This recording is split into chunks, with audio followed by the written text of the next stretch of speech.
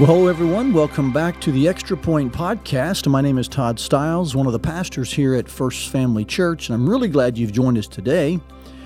This is our first Extra Point Podcast that will be tied to our new series on the Holy Spirit. The new series is called The Holy Spirit, God's Presence and Power with Us. And so we're now taking some time on the Extra Point Podcast each Tuesday to look further at the text and the topic that we are investigating for the next 9 or 10 weeks. And I'm really thrilled. I'm just really stoked to be able to teach this series with some other teaching pastors here on the Holy Spirit. It's kind of a biblical theology series that will lay groundwork for what we're going to be doing when we get back into Ephesians chapter 4. So welcome today. It's Tuesday, May the 4th, and I'm really glad you're listening. I want to take some time to look at just a couple of things in the text we looked at Sunday.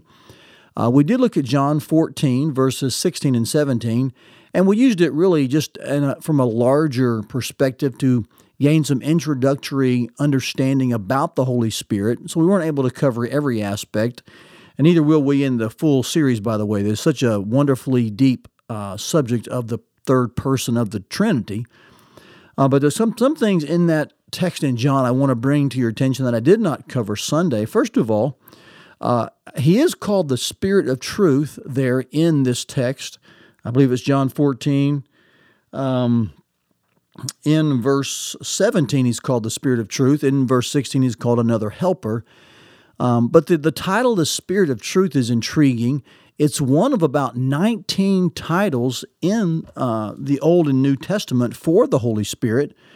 In fact, let me just read you some of the titles. I won't read the references where they're found. I will actually take a picture of this. It's from Moody's Handbook of Theology, and I thought this was an interesting chart.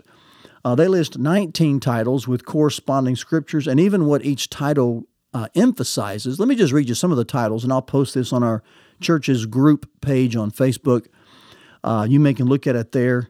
But he's also referred to as one Spirit, the Lord, the Spirit, the Eternal Spirit, the Spirit of glory, the Spirit of life, the Spirit of holiness, the Holy One, Spirit of wisdom, the Spirit of revelation, the Spirit of counsel, the Spirit of knowledge, the Spirit of grace, and there's a few more. As you can see, there are several titles, and it seems that when he's given a title, it does seem to emphasize a function or a role, such as his unity or his glory, his holiness, his omnipotence, his truthfulness.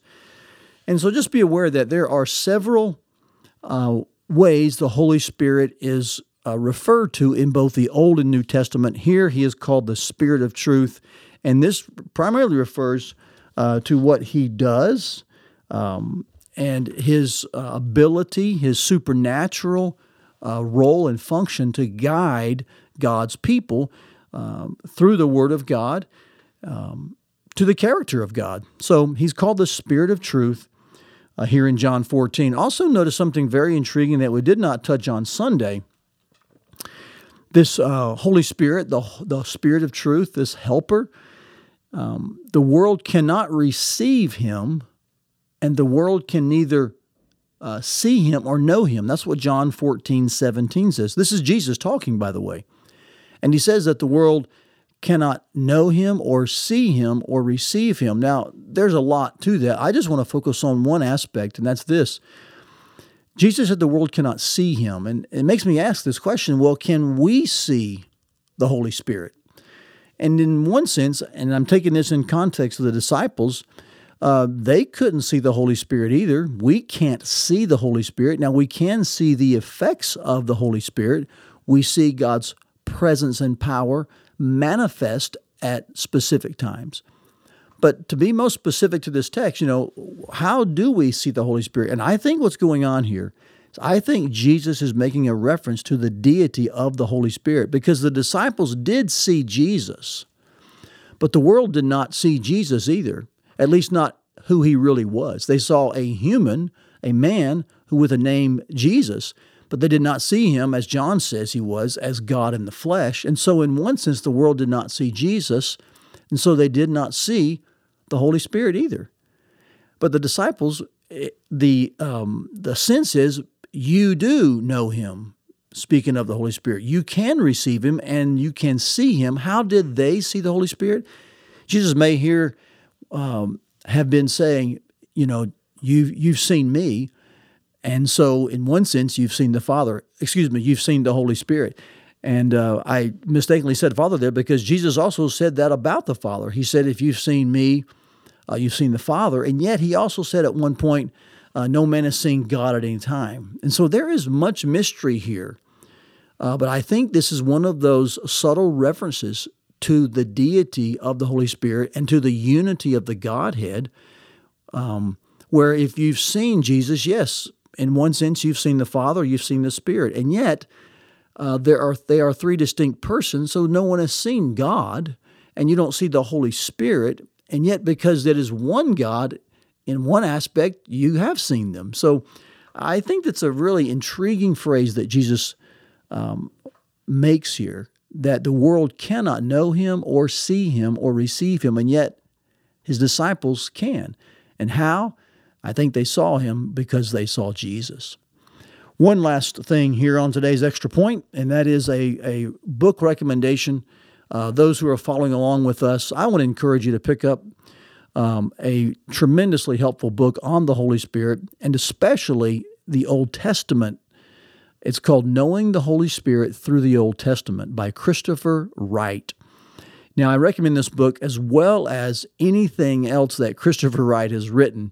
He's a beautifully poetic writer in the sense that he uses images and phrases and words to really paint a beautiful picture of our Lord and Savior. I think one of the most moving books I've read in the last, I would say, 6 to 8 years is the book Knowing Jesus Through the Old Testament. I've written about it on my blog. It's powerfully inspiring as he really lifts up Jesus so beautifully in the Old Testament. And so he's done that now with the Holy Spirit as well. And I have found it fantastic, helpful, insightful. So pick it up. It's Knowing the Holy Spirit Through the Old Testament by Christopher Wright.